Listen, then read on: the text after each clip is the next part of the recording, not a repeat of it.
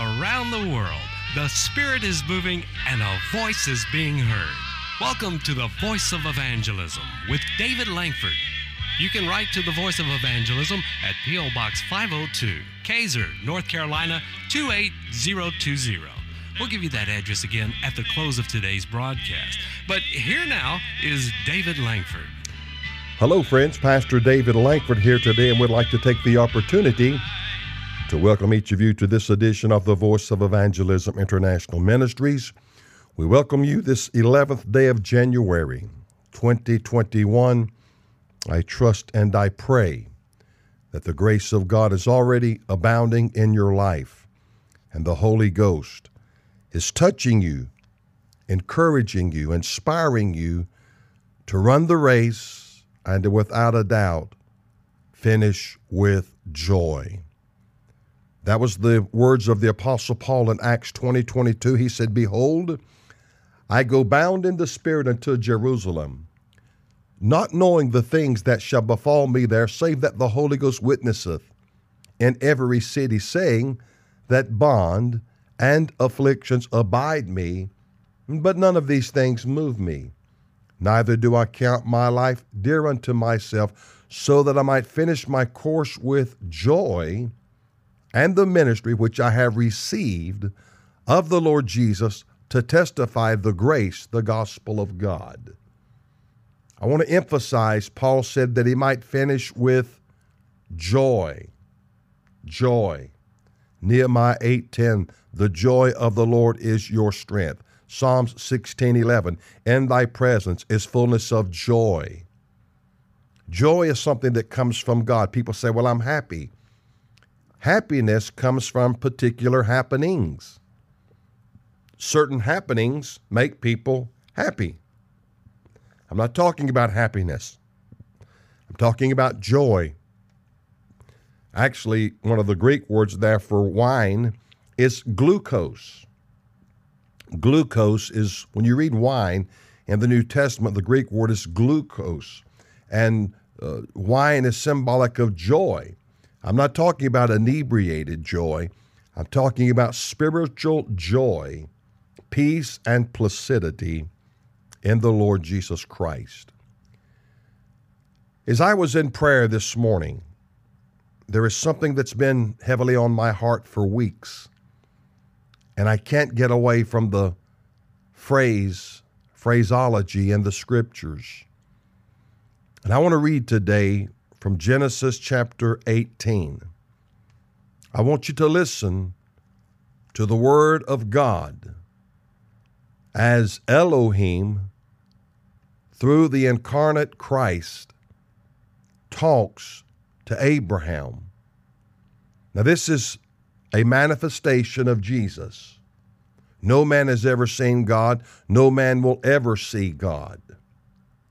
But when you see God, what you see is a manifestation through Jesus Christ. Jesus, John 1:18 says, came from the Father's bosom. There is a triune God. I know some of you have been taught, no, there's not, but yes, there is. 1 John 5:7, "For there are three that bear record in heaven, the Father, the Word, the Holy Ghost, and these three are one." Jesus is an expression of God, but that's not all of God. That's a portion, a part of God. Even when Jesus was on the earth, he was limited to a state and place and time. But as I was praying this morning, I was reminded of the verse in Matthew 28:18, "Lo, all power is given unto me in heaven and in earth." Jesus has all the power. He has the resources at his hand to do whatever he wants to do. And that's why I want to share this passage today. Before I get into the teaching, I want you to listen to the word of God. Genesis chapter 18, beginning at verse 16, "And the men rose up from thence and looked toward Sodom, and Abraham went with them to bring them on the way. And the Lord," this would be Jesus, "said, Shall I hide from Abraham that thing which I do? Seeing that Abraham shall surely become a great and mighty nation, and all the nations of the earth shall be blessed in him. For I know him, that he will command his children and his household after him, and they shall keep the way of the Lord, to do justice and judgment, that the Lord may bring upon Abraham that which he hath spoken of him. And the Lord, or Jesus, said, because the cry of Sodom and Gomorrah is great, and because their sin is very grievous, I will go down now and see whether they have done altogether according to the cry of it, which is come unto me, and if not, I will know. And the men turned their faces from thence and went towards Sodom, and Abraham stood yet before the Lord. And Abraham drew near and said, wilt thou also destroy the righteous with the wicked? Peradventure there be 50 righteous within the city. Wilt thou also destroy and not spare the place? For the 50 righteous that are therein, that be far from thee, to do after this manner, to slay the righteous with the wicked. That is the verse that has permeated my mind, my heart, my soul, and my spirit daily for weeks now.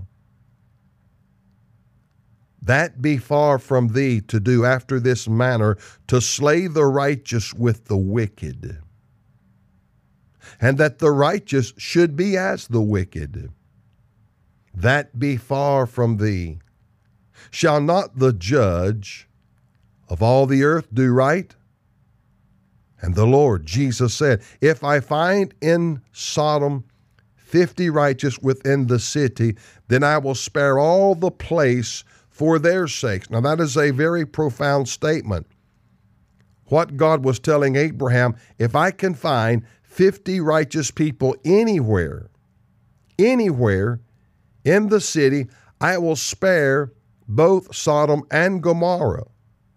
All God needed was 50 righteous. And Abraham, the man of great compassion, answered and said, behold, I have taken upon me to speak unto the Lord, which am but dust and ashes. Peradventure there shall lack 5 of the 50 righteous. Wilt thou destroy all the city for the lack of 5? And he said, if I find there 45, I will not destroy it. And he spake unto him yet again, and said, peradventure there shall be 40 found there. And he said, I will not do it for 40's sake. And he said, oh, let not the Lord be angry, and I will speak, peradventure there shall 30 be found there. And he said, I will not do it if I find 30 there. And he said, behold, now I have taken upon me to speak unto the Lord. Peradventure there shall be 20 found there. And he said, I will not destroy it for 20's sake. And he said, oh, let not the Lord be angry, and I will speak yet but this once. Peradventure 10 shall be found there. And he said, I will not destroy it for 10's sake. Just 10. God says to Abraham, if I can find 10 righteous souls, if I can find but 10 in Sodom and Gomorrah, I will not destroy it. Now, there may be some of you listening and watching today, and you question, how in the world do you know that the Lord there is talking, that's Jesus, that Abraham's talking to? Well, the Bible says in John chapter 8, verse 56, your father Abraham rejoiced to see my day. He saw it and was glad, because previously God promises Abraham and Sarah a child. He was happy. He was rejoicing. Then said the Jews unto him, Jesus, thou art not yet 50 years old, and thou hast seen Abraham? Jesus said unto them, verily I say unto you, before Abraham was, I am. Jesus came down, manifest in flesh, and he spoke to Abraham. He witnessed, he saw God through Jesus the Lord's Christ. And thereby, he was negotiating with God about what's going on in Sodom and Gomorrah. And God in his sovereignty was gracious and merciful. And he went from 50 all the way down to 10. If he could find just 10 righteous people, he would save the entire place. But he couldn't find it. But this is the passage of Scripture that has really touched my heart for quite some time. Verse 25 in Genesis 18, that be far from thee to do after this manner, to slay the righteous with the wicked, and that the righteous should be as the wicked, that be far from thee. Then he questions, shall not the judge of all the earth do right? Let me tell you something. God is going to do what's right.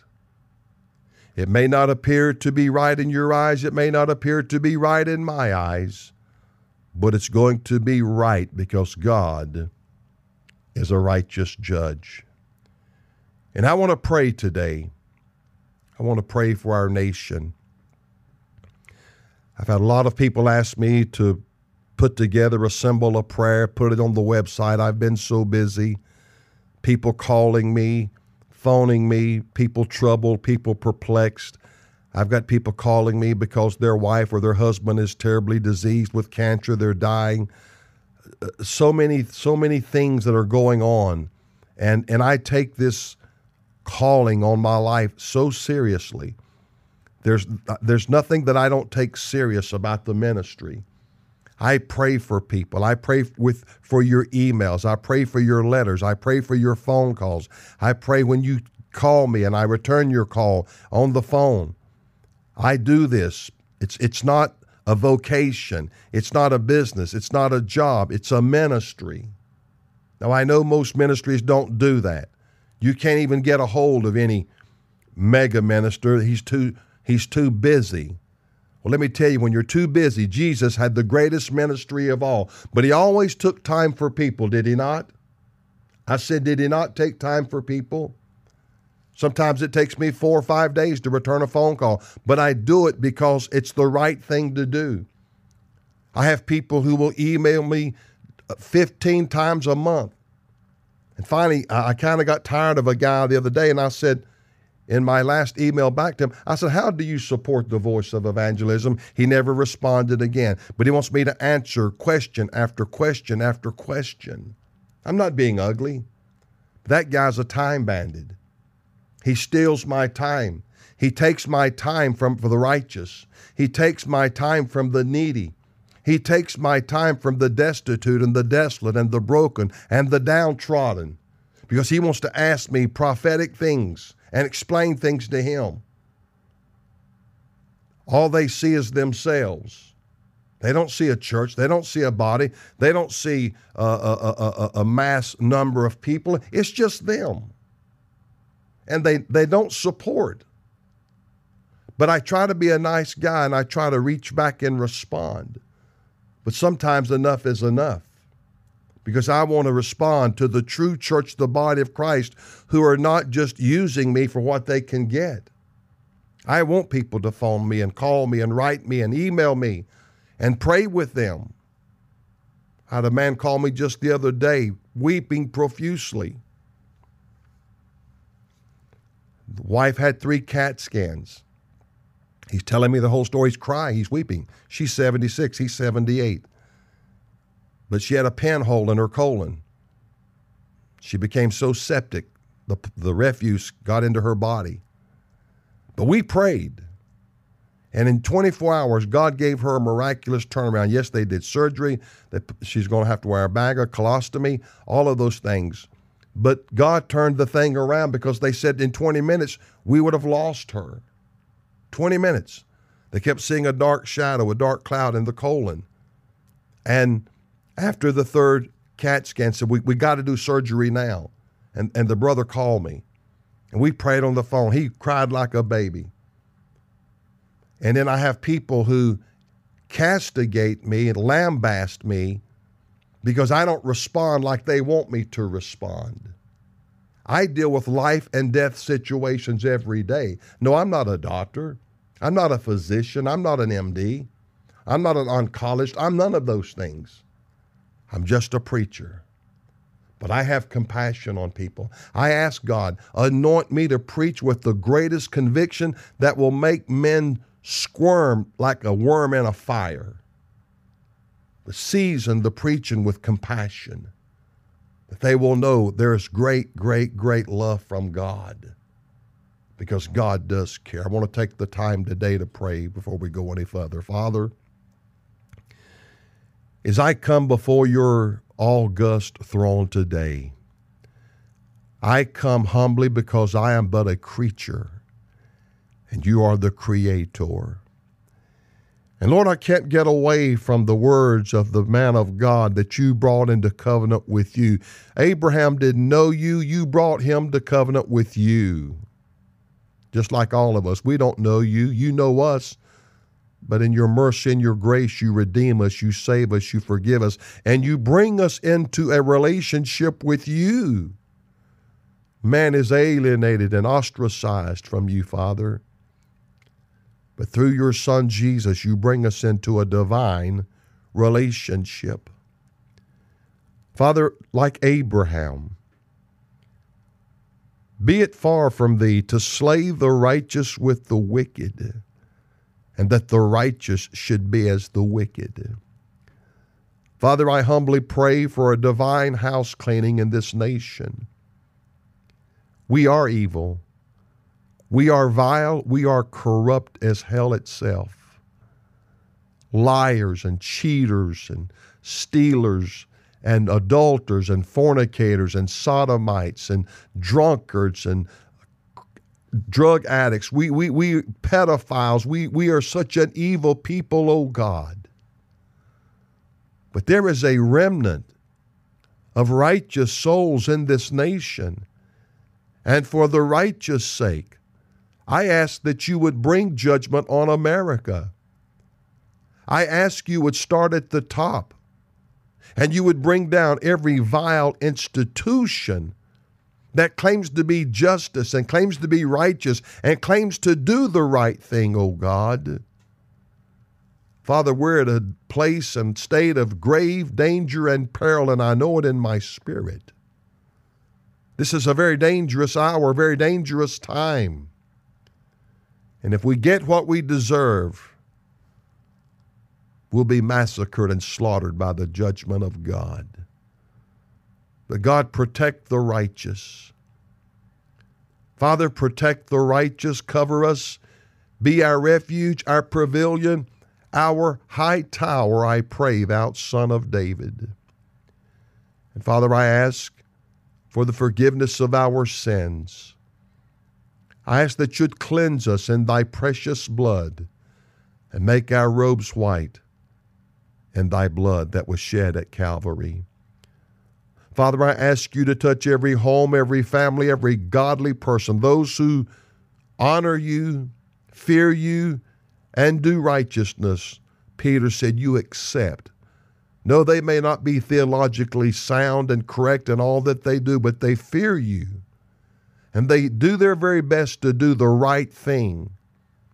And you said you would accept them.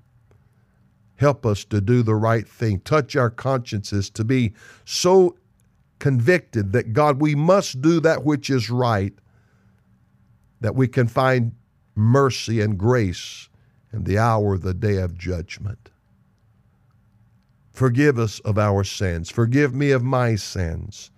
Forgive me of my shortcomings. Forgive me of my downfalling. Forgive me of all of my sin, O God. I'm not talking about an error. I'm talking about a sin, a transgression that grieves the Holy Ghost, the Holy Spirit of God. Touch this nation. Put a blanket over the civil unrest. God, you can put it at bay. You can stop it. Lord, I know that there'll be multitudes lost. Multitudes lost, oh God. Multitudes lost if you do not intervene. Now, God, I pray today the saving grace and the knowledge of your Son, Jesus, to help us and to strengthen us. Keep us in the hollow of thy hand, and I'll give you the honor, the praise, and the glory, for it's in the beloved name of your Son, Jesus, we humbly pray. Amen and amen. All we can do, folks, is trust God. Be patient and be still and let God help us. Give God place to help us in our lives. Before I get back into the teaching today, I want to play a beautiful song by the Isaacs entitled, I Know Who Holds Tomorrow. In spite of the adversity, in spite of the evil that's in the land, thank God Jesus holds tomorrow in his hand. I don't know about tomorrow. I just live from day to day. I don't borrow from its sunshine, for its skies may turn to gray. I don't worry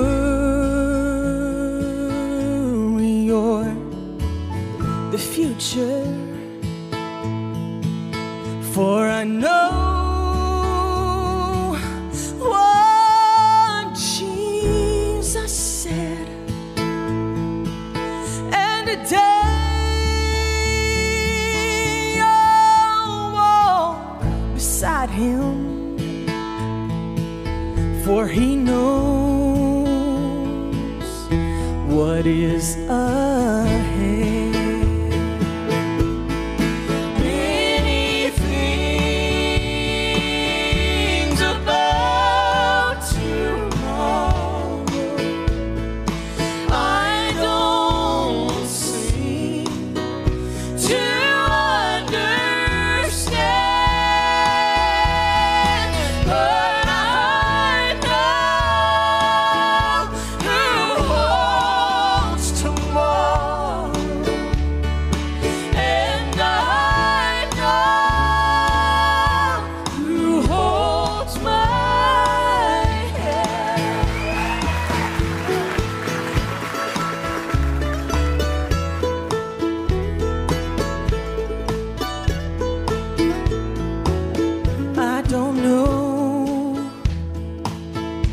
about tomorrow.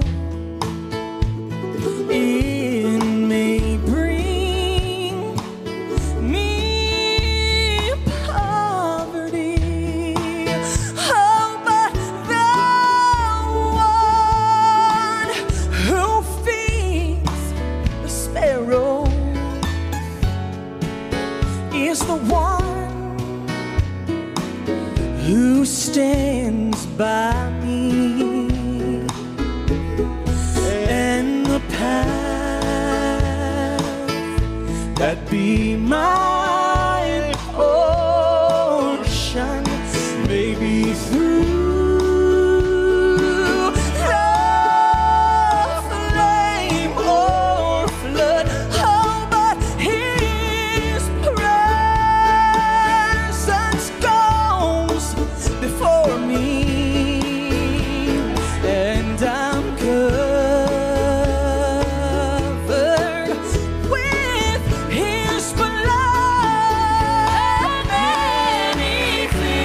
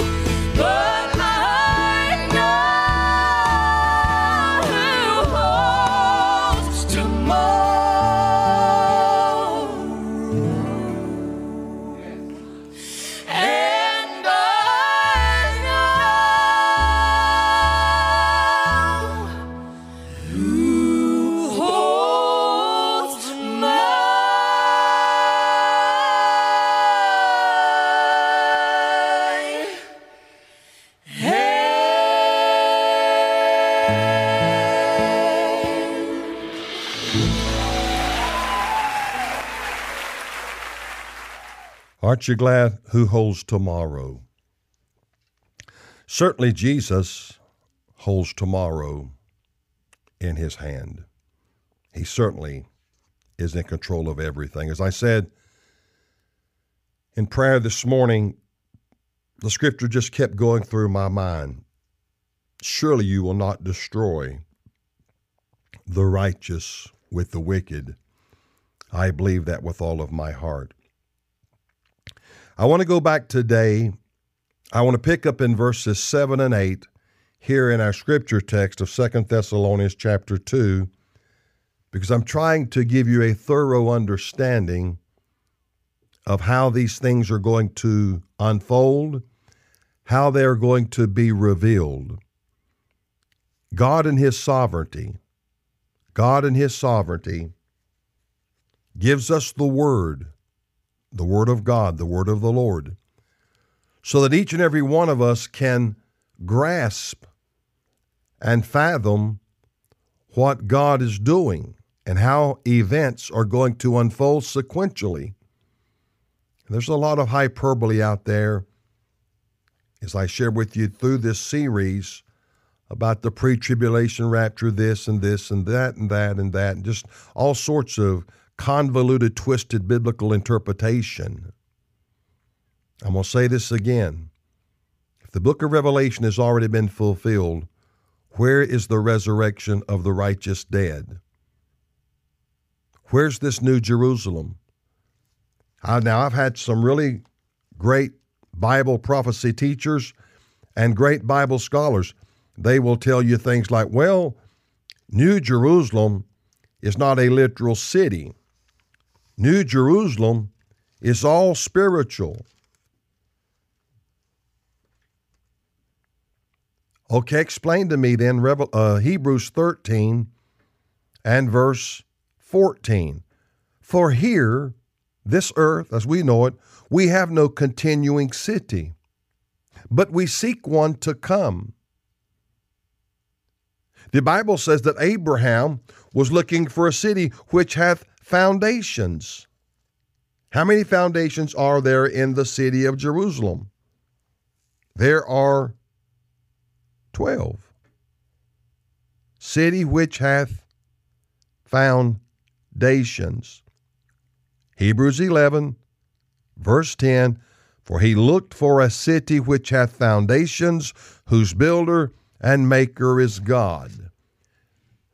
This is why I keep saying you've got to answer all these other Bible verses and questions. You just can't spew out hyperbole.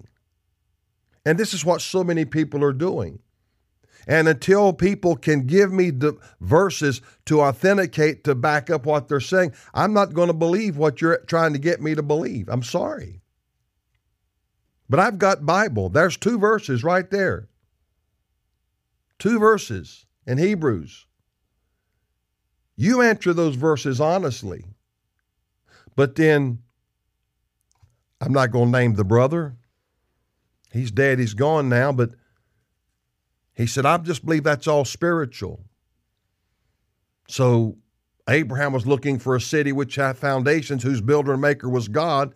It's a continuing city. Here we have no continuing city, meaning it is an eternal city.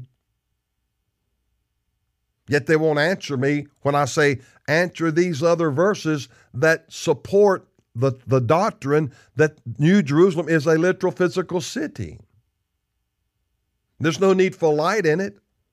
The Lamb of God is the light. But see, they won't answer you because they can't. When you have Bible, you can't answer your fallacies because the Bible reproves, it corrects, it instructs in righteousness. It reproves, it rebukes, it corrects, and it instructs. And so I have people who listen to this program, and all they want to do most of the time is argue. But then when I give them passages of Bible to make that work with their purported doctrine, they can't answer me. One guy says, pin the tail on the donkey. That's real theology, brother. That's real theology. Pin the tail on the donkey.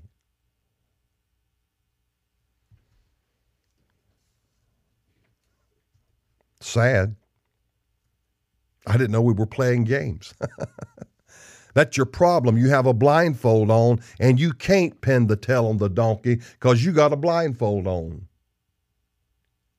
But then when I ask, simply answer Hebrews 11 and 10. I'm not asking for any profundity.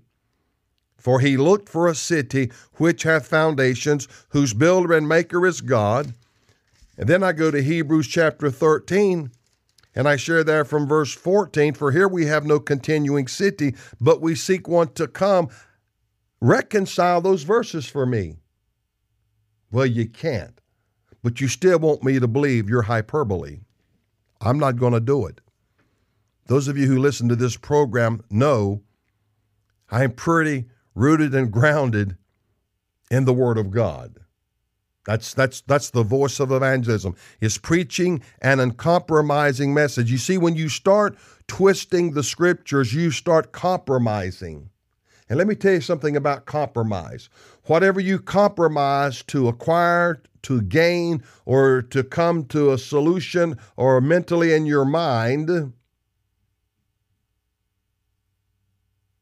you lose it. You see, when I take all of these Bible verses, line upon line, precept upon precept, I can't make their false doctrine work. And that's because I know what the Bible says about that subject matter.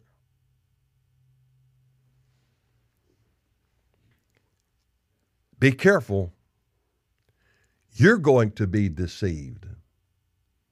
Now, you'll lambast me and say, oh, I'm Pastor Langford. He's the one that's deceived. Did you know Albert Einstein studied the book of Daniel, the book of Revelation?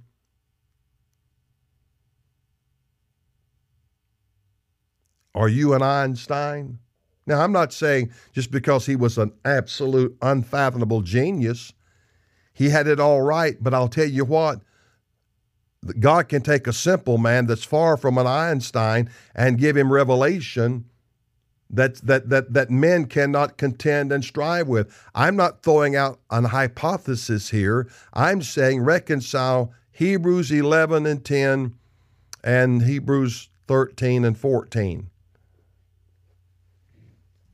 But they can't do it. So, well, just take my word. No, I'm going to take God's word. And then you make your ideology. And that's what it is. It's ideology. The Bible is not a book of ideology. The Church of God put that in their practical commitments 35 years ago, and I raised Cain when I was still in the denomination. I said, how dare you put the word ideology in practical commitments? God, His Word is not a book of ideology. It is the infallible, immutable Word of God. It's not an idea. It's just not some flippant idea off a man's head. It is God. Remember, the Word of God is God. But we read it like a newspaper and take away the deity and the majesty, thus the validity and veracity and truthfulness of what God has said. Grave danger. All right. As I said, we want to pick up today in verses 7 and 8. For the mystery of iniquity doth already work. Only he who now letteth will let until he be taken out of the way. We shared last Tuesday that he there is Michael the archangel. It is not the rapture of the church, though some will tell you that. It's not the Holy Ghost, though some will tell you that. They have all sorts of ideologies, but remember, I shared with you Daniel 10:21, but I will show thee that which is noted in the scripture of truth, and there is none that holdeth with me in these things but Michael your prince.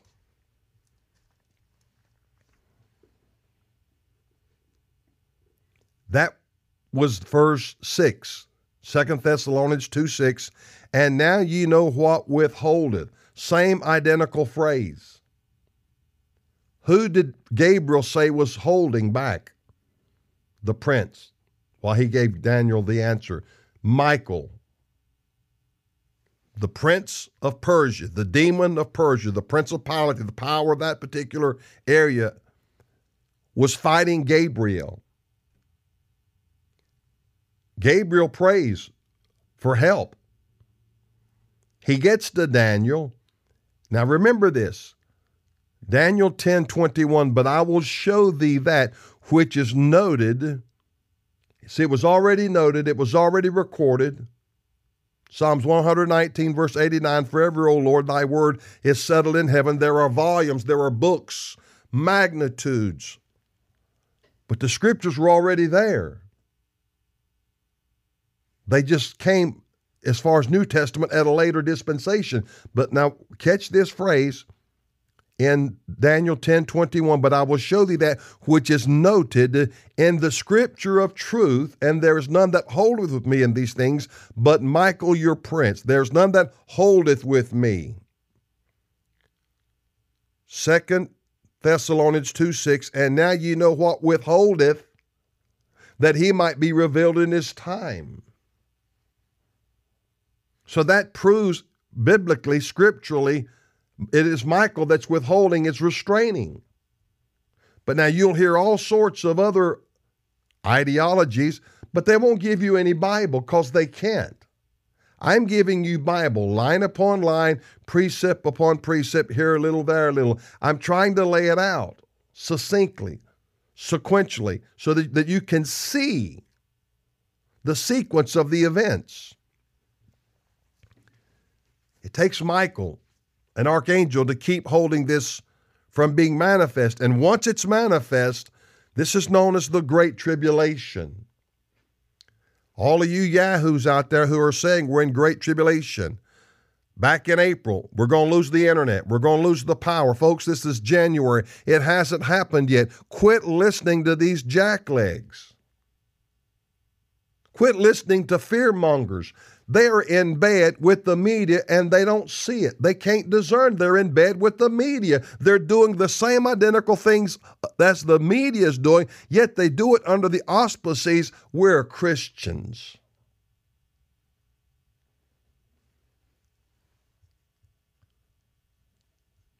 I'm like the old boy that said, I know some things. I know some things too. And these people, as far as I'm concerned, are not Christians. They don't live right. If you knew how they lived outside of the microphone or the video camera, you need to pray for discernment. They write books and do DVDs to make money. It's all about money, honey. Had a guy the other day said, I'm going to send you 20 pieces of silver for the ministry, 20 pieces of silver for you personally. I wrote him back, I said, I cannot in good conscience take it. I'm not a hireling. Don't send it. I'm the only ministry that I know that has sent people their money and their checks and tell them don't send money. You're not going to buy me. No, sir. I'm not a Judas. You're the Judas when you offer me money. See, you find fault in me, you criticize me and castigate me because I don't do what you want me to do. Then you say you're going to send it. Don't send me no money. I've sent more checks, more money orders back to people, and just like this guy, don't send it. Don't send it. I'm not a hireling. I'm not for sale. You don't bring me down to a Judas. I'm not a Judas Iscariot. Okay? And right now, that'd be probably what? 40 pieces of silver, rounded it off at just $25 an ounce, $1,000. I don't want your $1,000 because your $1,000 is corrupt, sir. You don't lambaste me. Then when you see you're at fault, God loves a cheerful giver, doesn't give grudgingly or out of necessity. I don't get in bed with people like that. I want to keep my hands clean and my heart pure. See, I know guys, they don't care what you say, what you do. Just give us your money. They don't care about what's right. I'm not going to do that. Now, once Michael the archangel quits restraining the Antichrist, he will be revealed. Had a man call me just the other day. Do you think the revelation of the Antichrist has already been made? I said, if it is, I don't know who it is. You see, he's trying to pin the tail on the donkey. They've done this since I can remember. Men have tried to identify the Antichrist and the false prophet. I personally believe that the false prophet is the Pope because Catholics embrace apparitions and things of that nature like no other denomination in the world. And so when Revelation 13 comes to fruition, they're going to make this image. By the way, if the book of Revelation has already been fulfilled, when and where was this statue made? And they gave life unto the statue that it should both kill as many as should not worship it. When did this statue made in the image of the first beast? When was it made? When did it speak? When did it talk? When did the false prophet give it breath to breathe? That it should both speak and as many as should not worship it should be killed. Again, I'm going to say this. It may irritate some people. You're trying to make Bible prophecy fit your generation. And as I've studied past generations, I was fortunate to be raised by my grandpa, who was born in 1900, and my grandma was born in 1905. He told me as a little boy, his job was to get the fire going in the house when he was young, a little boy. His mama would fix 125 biscuits the first thing every morning. That's a lot of biscuits. That's like Bojangles or Hardee's or McDonald's. And there were 13 in their family, and that fed breakfast, dinner, and supper. But he was raised with the horses and the wagon and the plow. And of course, time it evolved, and then you got tractors to plow gardens, then you got tillers and all of that stuff. But they raised me and taught me all this old stuff. But then they thought the Social Security number was the mark of the beast. And there was such an outcry, public rage. My God, this is the mark of the beast. Okay, so it's been nearly 100 years ago. I'm not going to argue you need that number to open up an account or find out information. It may very well be it, but they put on the little Social Security card, because I still have my original card, not for identification purposes, taxes only. But the truth is, they lied to us. But everybody tries to make what's happening in their generation fit Bible prophecy. And again, we're getting there. The technology. I saw a commercial over the weekend. I think it was a Hyundai, and the lady's opening up her car with her phone. She's I don't know how it works.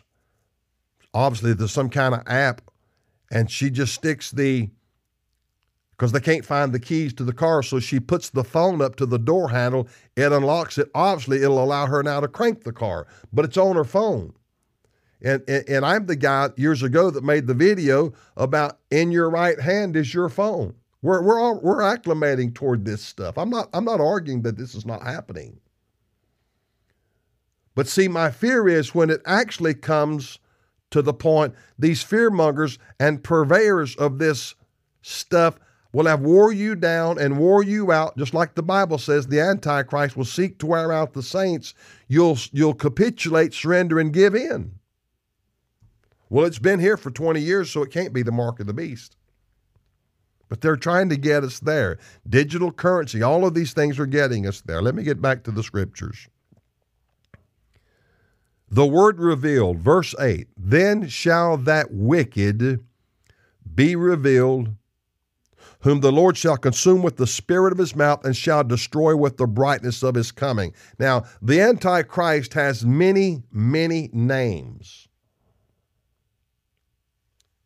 One of them is wicked. Then shall that wicked. It should be capitalized in your Bible because that's the identification of the man of sin.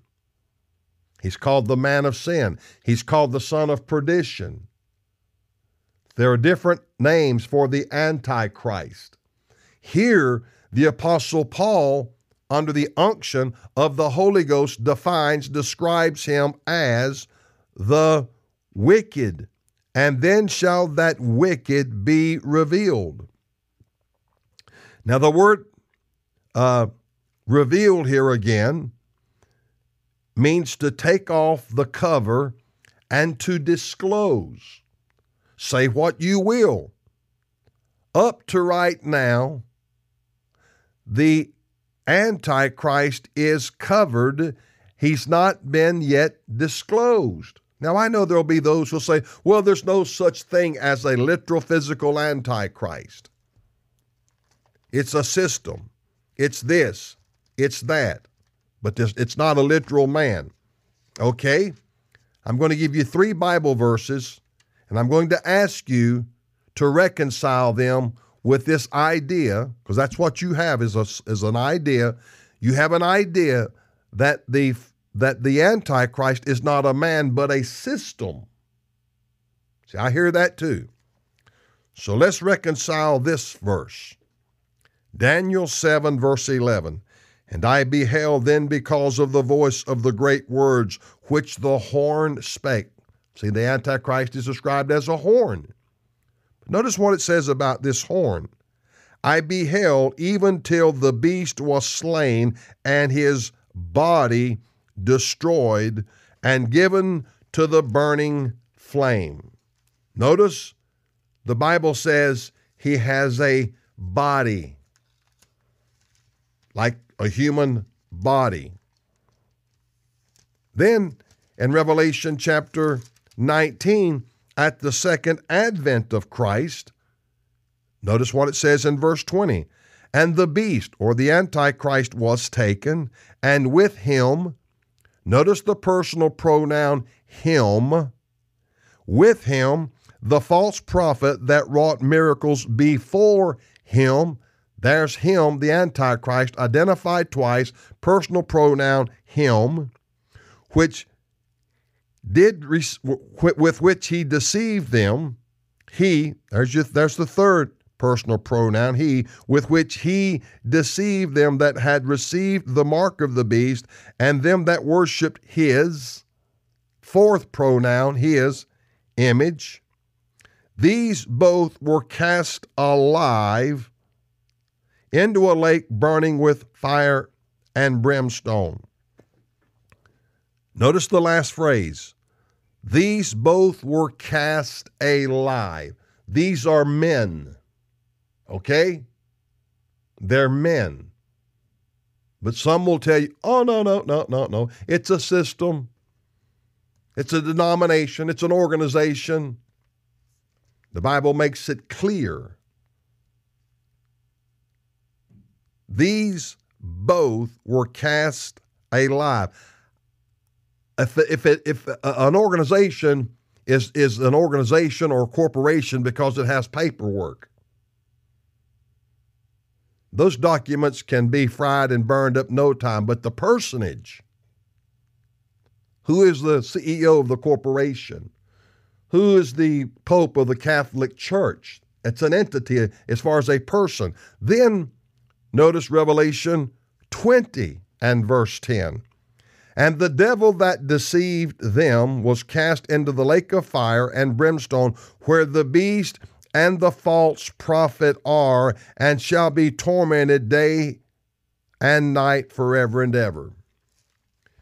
The book of Revelation's already been fulfilled. Why is the devil running loose in the earth? See, he's not seized and captured and put into the bottomless pit until the literal physical second advent of Christ. These both were cast alive into the lake of fire burning with brimstone. Has anybody seen that happen yet? I've not. And I'm going to tell you, the devil is still running to and fro in the earth and walking up and down in it. But we got people out here saying, oh, no, that's not right. That's not right. It's all been fulfilled. Preterism is a false doctrine. Now, not only will he be revealed, but he's described as wicked. And then shall that wicked be revealed. Wicked is number 459, and Amos, it means the lawless one. So the Antichrist is going to personify the lawlessness, and we are seeing that explode in America profusely since Barack Hussein Obama. My God, lawlessness has exploded. The Lord gave me one word 9 years ago, 2012, on a 21-day fast in January. One word's all I got. I know some of you are far more spiritual than I, and you get revelation more often than I, but I got one word: acceleration. Everything would begin to accelerate. My God, it's off the charts. You can't keep up with the acceleration right now. And then the Supreme Court adjudicated the 14th Amendment, same-sex marriage. It's out of control. Transgenderism. This stuff is out of control. And that's why I'm praying for judgment. Again, then shall that wicked be revealed. This is an individual that no one knows who he is, but he's going to be revealed at a point and time in the near future. I may be alive, I may not be alive, but I'm telling you, this is the sequence, this is the synchronicity, this is the validity and the veracity of the word of the Lord. And again, you have to reconcile all the scriptures if you're going to teach Bible prophecy. As I said, I've been criticized. I've been told New Jerusalem is not a literal city. It's a spiritual one. How do you reconcile the verses in Hebrews 11:10, Hebrews 13:14? How do you make that work? How do you make Daniel 7 and 11, his body given to the flames? And then there in Revelation 19 and 20, 4 times, the personal pronoun his, him, he. How do you get around that? See, this tells me people are reading secular, humanistic books. They're not reading the Word of God. They're reading what some jackleg wrote. I try my best to never deviate from the Scriptures. This is the book. This is the book you need to read. This is the one you need to remember. You need to memorize. This is the one you need to look at it and search and search and search. Study the Scriptures. Study to show thyself approved unto God. 2 Timothy 2:15, a workman that needeth not to be ashamed, rightly dividing the word of truth. See, people will throw all kinds of garbage at me, and then when I give them a Bible verse, I'll say, now let's reconcile this. And then you get the smart aleck answer, pin the tail on the donkey. How foolishness. But that's the state of today's church. Now, the word wicked here, it without a doubt, is a profound application because it is used as one of the names, as I said, of the Antichrist. Now, wicked here has a special meaning to not be subject to the Jewish law. Let me say that again. The word wicked here in the book of 2 Thessalonians 2, chapter 2, verse 8, the word wicked here means not subject to Jewish law. That almost leads you to believe he will be a Gentile. Now, remember, where is he going to create what we call the abomination of desolation? Standing where it ought not, Jesus said, in the temple. then shall be great tribulation. Read it, Matthew 24:15. Start there and read on down to verse 29. Matthew 24. Read those 15 verses, 15 through 29. Read it. Now, when the word wicked here, as I said, means to not be subject to Jewish law. Remember, an Orthodox Jew wants a temple to go back and make daily sacrifices. Antichrist is going to go in the temple, desecrate it, better known as the abomination of desolation, and stops the daily sacrifice. Then shall be great tribulation, such as was not since the beginning of time, Jesus said. Now, if you believe the book of Revelation's already been fulfilled, we've seen nuclear bombs dropped in Nagasaki and Hiroshima. Now, you see, we have an Americanized Christianity. We always try to look at it through the lens of America. America has never seen anything remotely close to that. The Civil War was horrific. 600,000 men died. Over 2 million were injured. We ain't never seen nuclear weapons dropped on this nation. Never. Never. Think about what I'm saying now. So this man is going to cause the world to come into such a state and place of chaos, it begs description. Such as never was, Jesus said. You find it in Matthew 24.